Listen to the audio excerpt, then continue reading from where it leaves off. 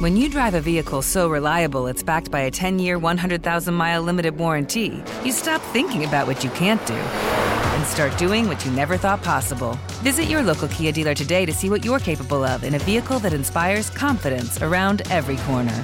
Kia, movement that inspires. Call 800-333-4KIA for details. Always drive safely. Limited inventory available. Warranties include 10-year 100,000-mile powertrain and 5-year 60,000-mile basic. Warranties are limited. See retailer for details. It's time to get inside the Giants Huddle. Let's go, let's go, let's go. On Giants.com. I like it. And the Giants mobile app. Boom, give me some juice. Part of the Giants Podcast Network. Let's roll. Welcome to the Giants Huddle Podcast, brought to you by Citizens, the official bank of the New York Giants. John Schmuck with you, getting ready for the Giants and 49ers on Thursday Night Football. This is our usual day before the game podcast. We're going to have Bob Papa with head coach of the Giants, Brian Daboll. Lance Meadow breaks everything down in terms of the 49ers with Cam Inman. He covers the 49ers for the San Jose Mercury News. And then we're going to lead off with my conversation with Giants rookie wide receiver Jalin Hyatt. We had a good talk, a fun chat. He had those two big deep balls that kind of got the offense going against the Cardinals in that historic comeback win for the Giants in Week 2 to get their record to 1-1. Here's my conversation with Jalin. Now we're joined by Giants rookie wide receiver Jalin Hyatt. And Jalin, I guess I'll start there. Do you still feel like a rookie 2 games into your NFL career? I'm sure you've seen and learned a lot so far. Yeah, I definitely sometimes feel like a rookie because this is my first West Coast trip for me. Not only that, first turn around to a quick game on Thursday. So I'm still learning the the vibe around here. Just leaning on the leaders in here, but everything's been smooth so far. We are recording this in Tempe a day after the Giants had the historic comeback against the Cardinals. What was it like experiencing that firsthand in the second half? Yeah, I think it just shows about our passion, and it starts with the leaders in that room. DJ, just everybody who contribute. Had a big part in that game, and we all just trusted and leaned on DJ and leaned on Coach Calf, and they bought called the plays, and we just went out and executed in the second half. What was the message that Coach Daboll gave you guys at halftime? He used the word stern, and I was wondering what it was like from a player perspective. To be honest, I really think we just clicked in that second half, and coaches can say anything, as far as have a halftime speech, but man, we just clicked in that second half. I felt like time we went out there, we had a different juice, and it's like we forgot that we were down, and I think that was the difference for us. We started believing in ourselves, and when we did that, we executed. Did you find that coming out of the locker room at halftime, there was a change in attitude in terms of how the team approached the game in the second half? Yeah, definitely attitude, and not only that, I think the energy was there too. We were down, and we came, when we came back out after the second half, we were ready to go. We wanted the ball, and we wanted to score time we got the ball, and I give it to DJ for trusting in me and throwing that ball, and we executed. Was there a concerted effort made to get the ball down the field a little bit more? Is that something you guys talked about at the half to try to make some more big plays? You guys had 8 plays of 15 yards or more. All of them came in the second half of that game. Yeah, I think one of our things that we were focused on in that halftime was we need more explosive plays. We weren't getting the ball downfield. The running game was kind of stuck. We couldn't get anything going. So to open those, you got to throw the explosive plays. You got to get them down. And when we did that, that's when everything started flowing for us. So just credit to what we did at halftime. Take us through those 2 plays you had. You had the 59-yarder to start, and it kind of sparked everything, and then you had the 30-yarder a little bit later on the post corner. Take us through those 2 plays and what you saw and how you got it done. Yeah, we had it in the game plan just leading up to the game, and only that, we didn't know when we were going to throw it, call it, and we knew in the second half we were like, all right, we got to get something going, and I knew DJ was going to throw it, and at that point in my head, I'm just thinking, okay, I need to make some plays, and just to get things going, just to get the spark going, because one explosive play can change the whole momentum of the game. And I think once we did that, the whole offense started executing, and that's when we got our confidence. And once we had our confidence, we were rolling. Was there a sense that play did kind of spark everyone on the bench? I think it did. Just from a player's perspective, I think right after that play, we just started connecting, and the whole offense started connecting, just like how we did in training camp. So, we had a bad start to the season as far as struggling on offense, but I think with what we did this game, just to come back and how we believed in ourselves, I think that changed the whole outcome of everything. So, just proud of the team, proud of the leaders in that room, proud of the offense. Yeah, so let's look ahead a little bit now, and you talk about making some of those big plays, Jalin. how much credit goes to the offensive line? Because they have to hold up for you to run that post corner, right? That is not a three-step drop. That is not a quick route.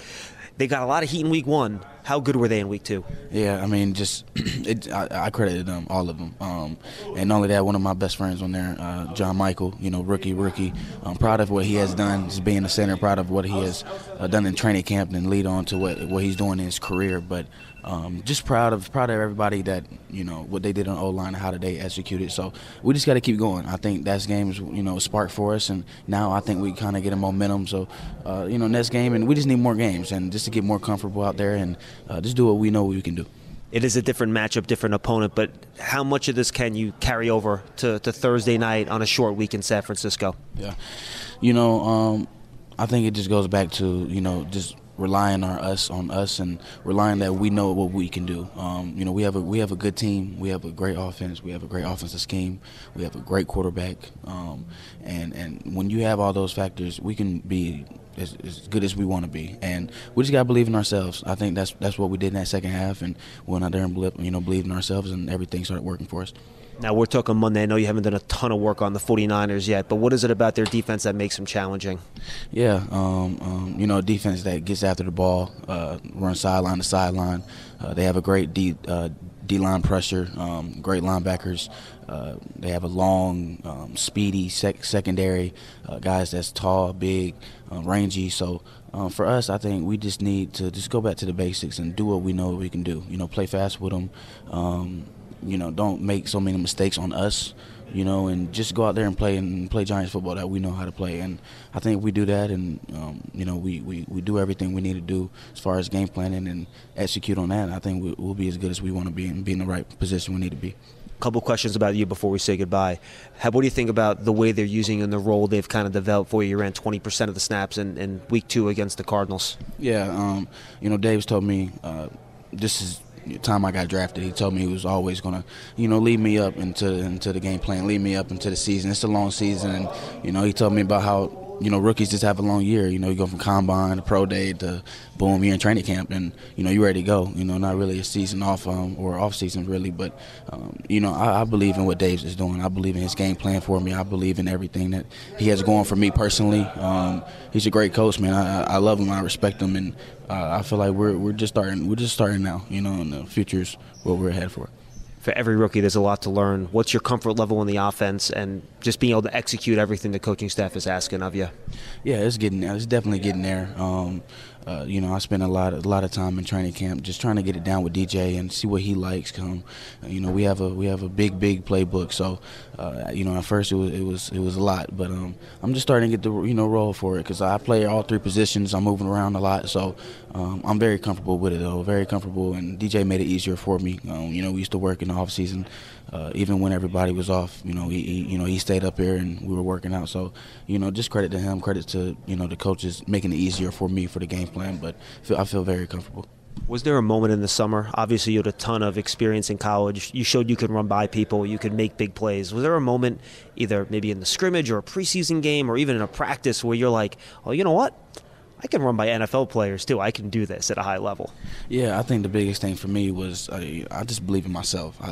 My sophomore year in college, didn't believe in myself, wasn't confident, and, that changed everything for me. But once the confidence came from my junior year and I believed in myself, for me, just keeping that same mentality and just trying to work for that and just get better every day. That's the biggest thing, to lean on the leaders. All right, last 2. What have you learned the most? Where have you made the biggest jump since you arrived here with the Giants and gotten better?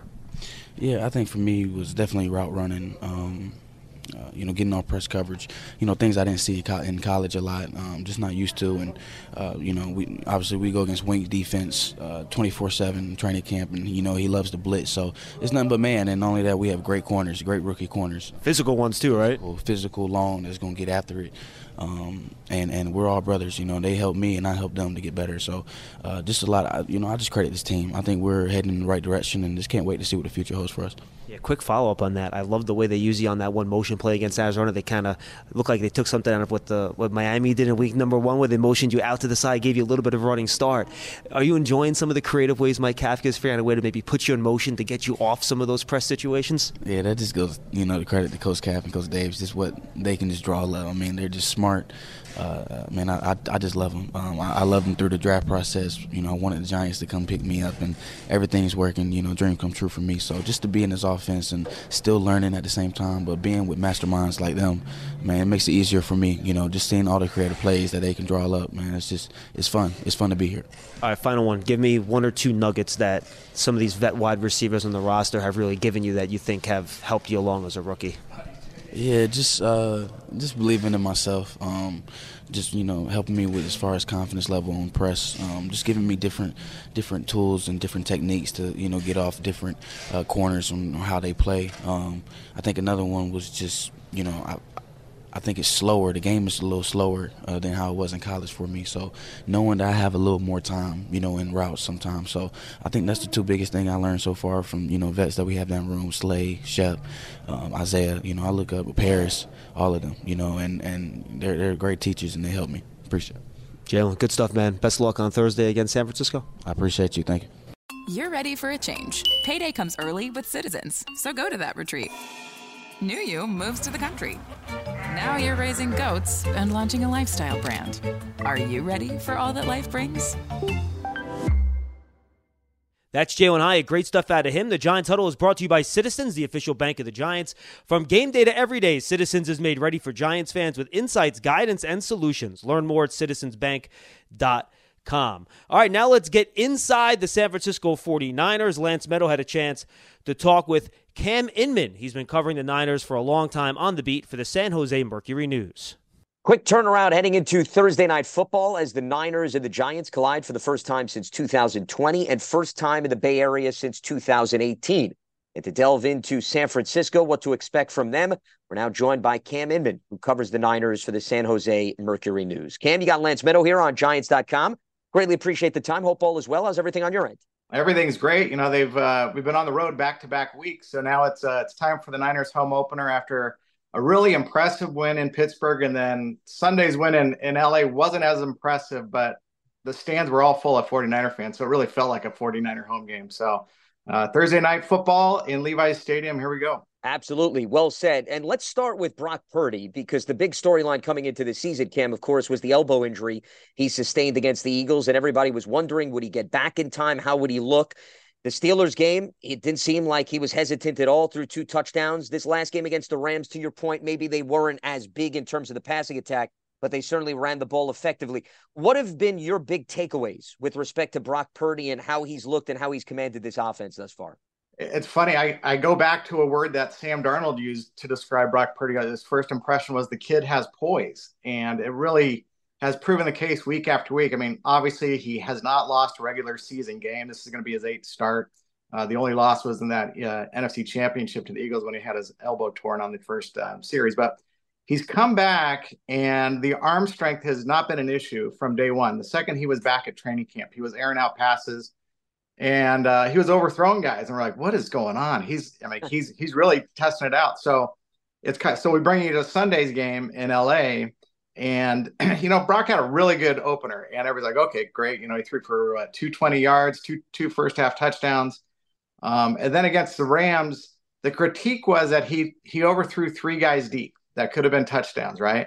And so the key word there, a lot of people focused in on, was overthrow. And I think today it dawned on me, no, the keyword should be 3. The fact that he's taking multiple shots downfield in an offense that's known for a run-based offense that can get, you know, short throws, and guys go yards after the catch like Debo and Ayuk and Kittle.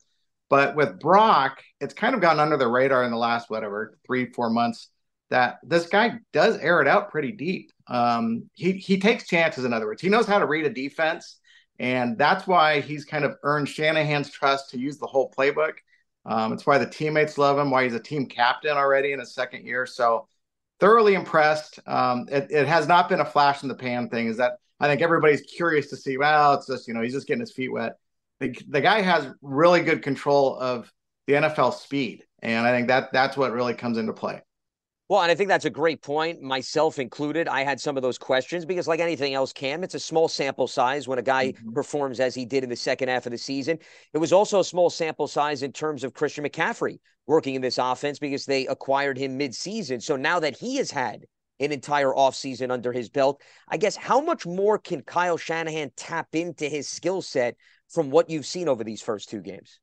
Yeah, and McCaffrey, he's the dual threat wonder, but he's been mostly used as a running back these first 2 games. He didn't come out of the game against the Rams, which was a little ridiculous when you have a short week coming ahead of you. But he's the NFL rushing leader right now, and he has had one big run in each of the games. He looks like the best running back they've had since Frank Gore, who was their all-time leading rusher, and they've not had a 1,000-yard rusher since Frank Gore left in 2014. He's everything you want. He is the playmaker, and it's like, yeah, so Brock can dump it to him for short passes or use him out of the slot, which could be the case this week if Brandon Ayuk's shoulder is bothering him. And then you could use Elijah Mitchell Moore as a running back. But McCaffrey understands the offense a lot better now, understands I got to wait 1 split second for that hole to open up, and then I can dart through it. And he really has done that so well through 2 games so far. You brought up Brandon Ayuk nursing the shoulder injury. As we're recording this, he obviously did not take part in practice, but what do you think his chances are in terms of suiting up? And if he doesn't play, does a guy like Jawan Jennings become more of a lethal weapon within the offense? Well, let's I don't want to speculate because it sounds like it's not a broken shoulder or it's not a broken collarbone or whatever. So my guess is he'll try to play through it because the Niners don't take anything for granted. Every game is just like vital to them. They've learned that over the years. So if he can, he played through the injury in LA. But in terms of Jawan Jennings is a really big physical wide receiver who loves to stir it up with opponents. He's almost as good for one personal foul against the opponent as he is for one big catch. He's a delight as a guy, and on the field he's a dog, and it's really fun to watch. But I don't think he's the big weapon. You have George Kittle, he's kind of off to a slow start in terms of catches, but he makes some key catches, and he's obviously a great blocker too, and he just loves the game of football. He's kind of their spirit animal on offense, gets everybody going. But Deebo Samuel really kind of shifted back into that multi-talented threat in LA. And so it's kind of like you go to Kittle, you got a McCaffrey, you got Deebo, and you're like, holy cow. Maybe you don't really need Ayuk. Ayuk he was off to a great start. He was the NFL Offensive Player of the Year, Player of the Week in Week 1. So he's off to a great start. It's a contract year kind of for him. So he's like the next one in line for an extension. But that's the thing with this team. There are so many offensive weapons around, and they've been in the system now long enough to understand the details and the landmarks they have to hit. And Brock Purdy knows that he can trust each and every one of those guys. With respect to the structure of this offense, Cam, I'm applying it more to the Giants. They're coming off a miraculous comeback against the Cardinals, but they had a lot of missed tackles. James Conner was very effective on the ground. And I describe this Niners offense as slippery and elusive, right? Because yardage after the catch is such a key statistic, as you would hit on with guys like McCaffrey and Deebo Samuel. From the Giants' defensive perspective, how big of a tall order and a task is that in terms of the tackling that they need to hone in on when going up against this Niners offense?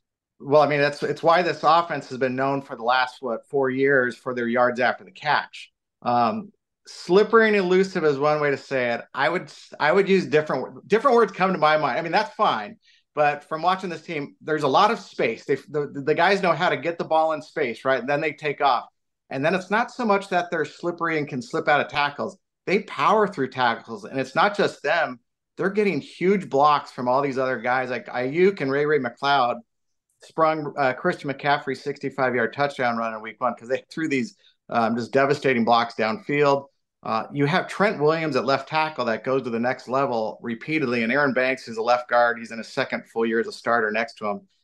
The Niners are smart enough where they're just running behind those guys, and they don't necessarily need to be slippery and elusive because all of a sudden there's 5 yards to run, and then it's find the little hole, and then there you go.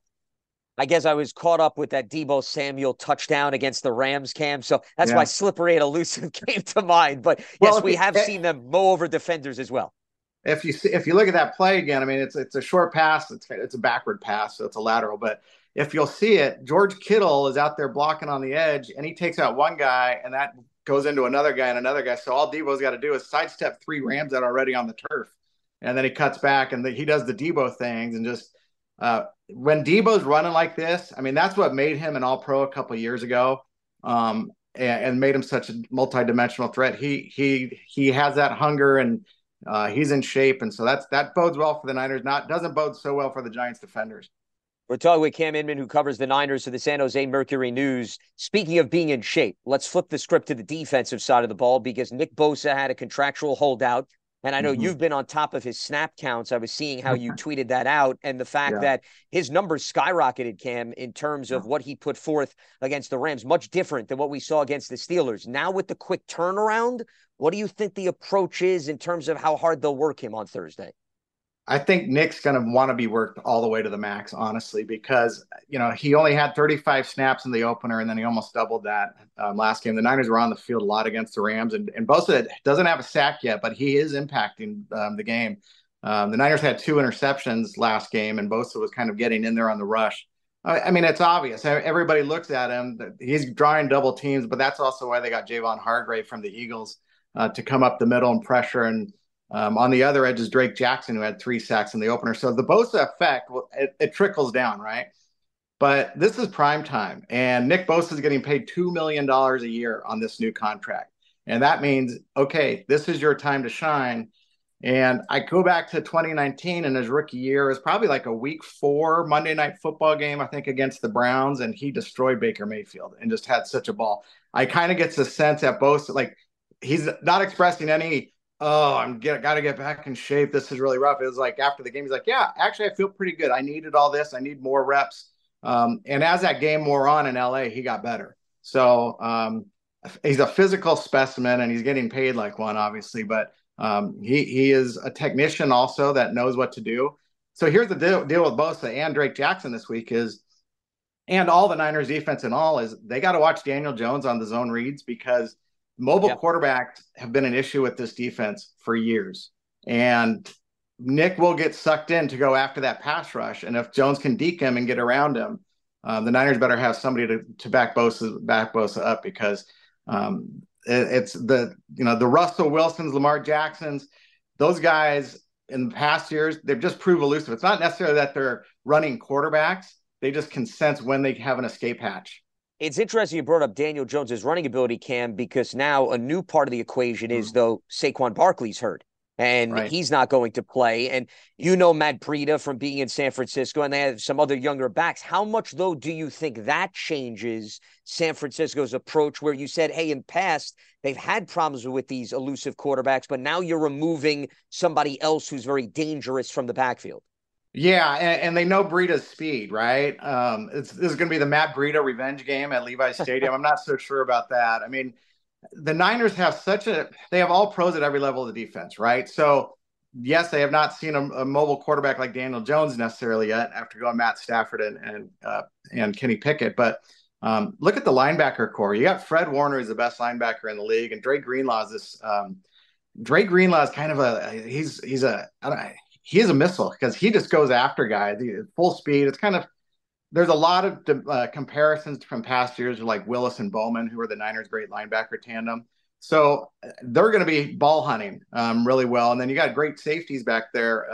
Talanoa Hufanga was an All-Pro last year. And then Sean Gibson's the vet. So they're going to be ready for him. And they're good. I mean, it's a short week. You're not going to really be practicing against a dual threat guy like how they kept Trey Lance around to play scout team quarterback. But I think that's going to be drilled into him this week, especially just, knowing what the Giants have to do to replace Saquon. You brought up Drake Jackson earlier in the conversation, and I look at him, Cam, as an X factor for the Niners. He had that great game against the Steelers with 3 sacks, maybe a little bit quieter against the Rams, but this is a second-round pick from 2022. We talk about Bosa, Hargrave, and we throw in Eric Armstead, but Drake Jackson, to me, becomes more of the overlooked item. If he does live up to expectations, how much more dangerous does that make this Niners defensive front? And, he doesn't have to do the full-time work because he's splitting reps with Cleveland Farrell, who was the Raiders' first-round bust. And Cleveland Farrell actually is the one that starts on base downs, and Drake will come in on pass situations. So both of those guys get opportunities, and Farrell looked really good through preseason and camp, and Drake was dealing with a hamstring. So Drake Jackson's breakout, week 1 performance, said, oh, wow, okay, this guy could be for real. I'm not totally convinced yet, but I know that having both of those guys there and knowing the impact that everybody else down the line, it's going to help them look a lot better than they probably really are. Speaking of some of the changes on the defensive side of the ball, it seems as if nickelback Isaiah Oliver has jumped off the page, who they brought over from the Atlanta Falcons. He had an interception on Sunday. And clearly, when you have the benefit of all those weapons up front, it makes the job of the secondary a little bit easier. But what has jumped out to you about the immediate impact that Oliver has made on the back end? So during training camp, the Niners coaches kind of called it out and said, yeah, that's an open competition. It was like, wow, they just spent $3 million on this guy in free agency, saying he was the best nickelback in free agency. And he wasn't making enough plays in camp. And so far the season starts and they put Diamador Lenore, who is going to be one of their outside cornerbacks. They would use him at nickel and then shift him back outside on base looks. And which was fine. Lenore is an aggressive guy. He's got great instincts. He had an interception against the Rams.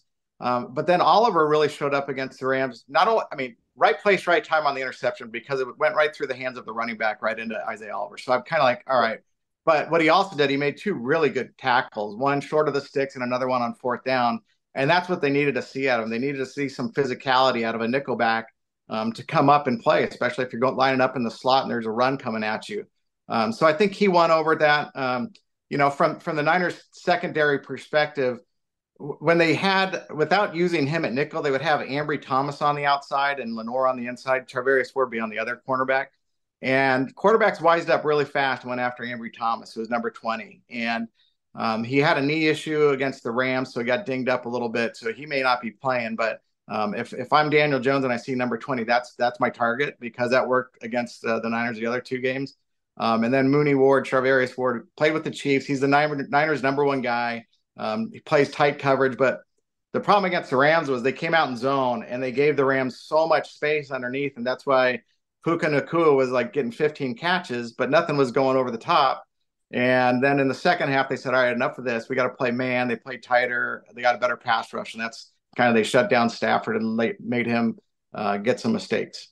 Yeah, they had those two key takeaways that helped seal the game. I want to piggyback over your point about the pass rush because the Giants, as I'm sure you're aware, they've had some mixed results in the first two games. It was not pretty against Dallas. It improved against Arizona. But, Cam, my argument is the Cardinals' defense, as you know from being in the division, is very different than what San Francisco has to offer. And you look at the Niners, 5 sacks, 9 quarterback hits against the Steelers. Numbers dropped a little bit against the Rams, a sack and 6 quarterback hits. Did LA do anything in particular that maybe the Giants you think will look to duplicate to maybe alleviate some of the pressure that they don't want Daniel Jones to see? The only way they can duplicate it is if they clone Matthew Stafford because the veteran savvy and the quick throws. It was all him. It's his knowledge. That's why the Niners tried to trade for him a few years ago, right before the Rams got him. The Niners committed a lot of money to their defensive front because in 2019 when they went to the Super Bowl, that was the engine of it. And so last year, even though Bosa won Player of the Year, not many sacks the rest of the line. And so that's why they went out and spent a lot of money on Hargrave. They brought in Farrell to be with Drake Jackson, and then they're blitzing a little bit more. They have a new defensive coordinator in Steve Wilks, formerly of the Carolina Panthers, right? And so I think he's feeling out what's best for this defense, and it could be a really good front, and I would expect them to do so as long as if Daniel Jones holds that ball more than 3 seconds, the Niners are going to be all over him. I want to piggyback over your point about the defensive coordinator because, we forget DeMeco Ryans has been a staple on the Niners staff. He gets the Houston job. And more often than not, I think new defensive coordinators can come in and they don't want to mess up what works so effectively. But at the same time, you can't blame them if they want to put their own stamp right on that side of the ball. How has Steve Wilks, in your mind, walked that fine line where, hey, it wasn't broken, so I really don't have much to fix. But at the same time, we're going to do things a little bit differently than DeMeco Ryans did? I think the job description was, we don't want you to do anything differently than DeMeco. We don't want you to do anything different than Robert Saleh because, I mean, the Niners defense was continued to ascend under both of those guys. What is different is that Steve Wilks calls the game from upstairs, and he's up in the coach's booth getting hot dogs in the press box lounge with us. Downstairs, you have a lot of trusted assistants, but not just that. You have these veteran guys on defense now that know what to do to kind of rally everybody. So it's not like, DeMeco would gosh, there was one game about a year ago in Atlanta where they were struggling. Most of their starters were injured and not even suited up. And so D'Amico had to huddle everybody up. Wilkes can't do that. Obviously, he's upstairs. But you have Fred Warner, who's the hype man of the whole team. And Fred can kind of take control. And Wilkes, we were expecting him to blitz maybe a little bit more. He's mixed up a couple different looks of blitzes that help. I mean, Fred Warner got the only sack last game on Stafford because he came up the middle. Very timely one, I think, on third down to get him going. And then a couple defensive back blitzes too. So I think that's a little extra element, but at the same time, they're not paying all those guys up front that they need help from blitzers. They need to get those with the front four. We're talking with Cam Amon, who covers the Niners for the San Jose Mercury News. Cam, before I let you go, we got to talk about the kicking situation. It wouldn't be complete, this conversation, considering the Niners are now turning to a rookie. And Jake Moody, the third-round pick out of Michigan, so far so good. Perfect on field goals, perfect on extra points. I'm not saying you're a kicking expert, but from your optics, from your lens, how has he held up and how has he handled some of these key moments?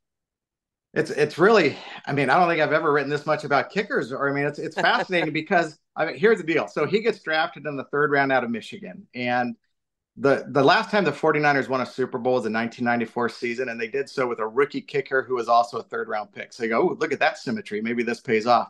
And Moody's banging these kicks all through training camp and looking the part. And then about going into the preseason finale, he has a leg issue and he's got a right quadricep strain. We're like, well, that's not good. The kid's already got dead leg before the season started. So they shut him down for about a week and a half, brought in an extra guy to see how that would work. But then he goes to Pittsburgh, which is not the easiest place to kick. He makes all three of his field goals, makes all of his extra points.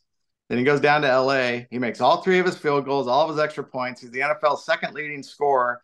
But along the way, Shanahan entrusted him to try a 57-yard field goal against the Rams, and he nailed it. And you could just see how proud and relieved Shanahan was. Like, yes, this is the guy that we drafted and spent a third-round pick on instead of drafting a running back that we'll never use because we got to use it. Anyhow, that's another story. But they love Jake Moody. And but guess what? Now you're going into Levi Stadium. This is going to be the winds are always a little tricky there because there's two open ends of the stadium, and it kind of creates a swirling effect. So that's what Robbie Gould was so great at. Was he knew exactly how to place the ball and let the wind take it in through the uprights. Moody last kick there, it was, I think, their second preseason game, and he kicked a walk-off winner. But it didn't go through right down the middle. It's snaked through, and everyone's like, So we'll see how it goes. But I think the kid has handled pressure really well, but he's got a long season ahead of him. He does indeed. Well, it's just another element in play as the Giants and the Niners collide on Thursday Night Football. He's Cam Amon, who covers the team for the San Jose Mercury News. Cam, can't thank you enough. Greatly appreciate the time and the insight. Enjoy Thursday Night Football, and I look forward to talking down the road. All right. Likewise. Thanks so much. You got it. My pleasure. You love turf. You're good at it. So you start a turf biz. Business grows, your savings grow. Become the most celebrated name in turf. Are you ready for all that life brings? We thank Lance and Cam. Giants fans love a winner. It's why they love Citizens, named a 2022 Best Bank in the U.S. by The Banker as the official bank of the Giants and sponsor of the Huddle. Citizens is made ready for big fans of Big Blue. Learn more at citizensbank.com. And now we go to the voice of the Giants, Bob Papa. He's with the head coach of the Giants, Brian Daboll. The Giants with a big win on Sunday against the Arizona Cardinals, staying out here in Arizona in preparation for Thursday night. As always, joined by two-time Super Bowl champion Carl Banks and the head coach of the New York Giants, Brian Daboll. Wild one yesterday against Arizona. What was the message to your team at halftime, down 20-0? Yeah, not the way we wanted to start for the second week in a row. So it's time to man up and play better and coach better, not make excuses, focus on the things that we can control, and go out there. We were getting the ball in the first series and try to put one in and, not let the game get away from us to, stay two-dimensional, both run and pass on offense. And then, when they drove down and scored and hit the two-point conversion, make 28-7, it was the next play. They did a good job. They answered the bell, and then we started getting a few stops on defense, and executed well that second half. Coach, you've been around sports and the mental makeup of football players and coaches for a very long time. And I said this was a character win because human nature sometimes will make you doubt whether or not you can get back to where you were. And you spoke in your post game about the resiliency of your coaches and your players. Can you talk a little bit about that? Sure. When you're building a team, you want to bring in the right kind of people, first and foremost, that have talent. And I just think that selflessness promotes mental toughness, and selfishness promotes a mentally weak team.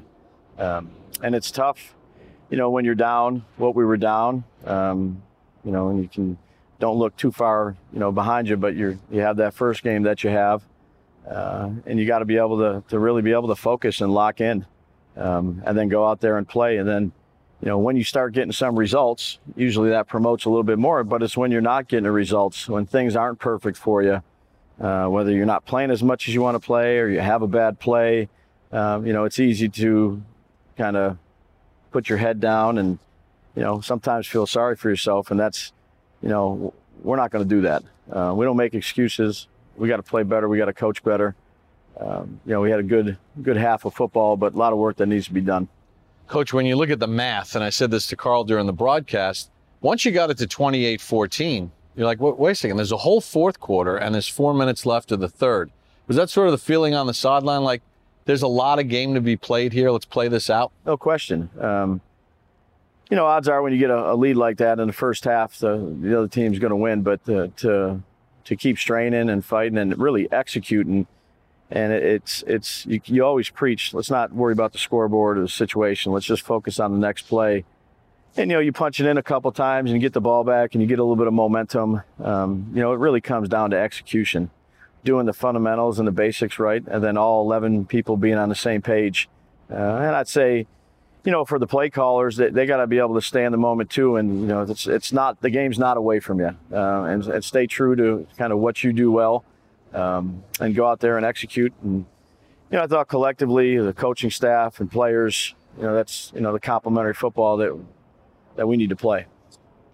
You talk about your coaching staff, and it's a game of adjustments. Sure. So what you guys gave Arizona in the second half may have looked the same, but the plays were different. You were able to get some vertical balls Sure. down the field, and which obviously opened up the box a little bit for the run game, but the mission stayed the same, but just the adjustments and being able to use some of those things, right? Sure, yeah, and again, Carl, you talk about those throughout the game. Mm-hmm. The first couple series, you let the guy see how the game's going, see how teams are playing, and then you start talking about a sideline right away. And again, it ultimately comes down to the execution of the play. But there's definitely certain things that we talked about in all three phases to, put a little wrinkle here, or give them a different look there, and maybe attack a little bit more vertically and on offense. But again, at the end of the day, a couple big third down stops, get the ball back, drive down, execute. That's what you want it to look like. Late in the game, they get called for a couple of false starts. The Giants fans, and there were a lot of them in the building. Unbelievable. Certainly, it was like a home game at that point. Unbelievable. You could see the sea of blue there. You could feel them.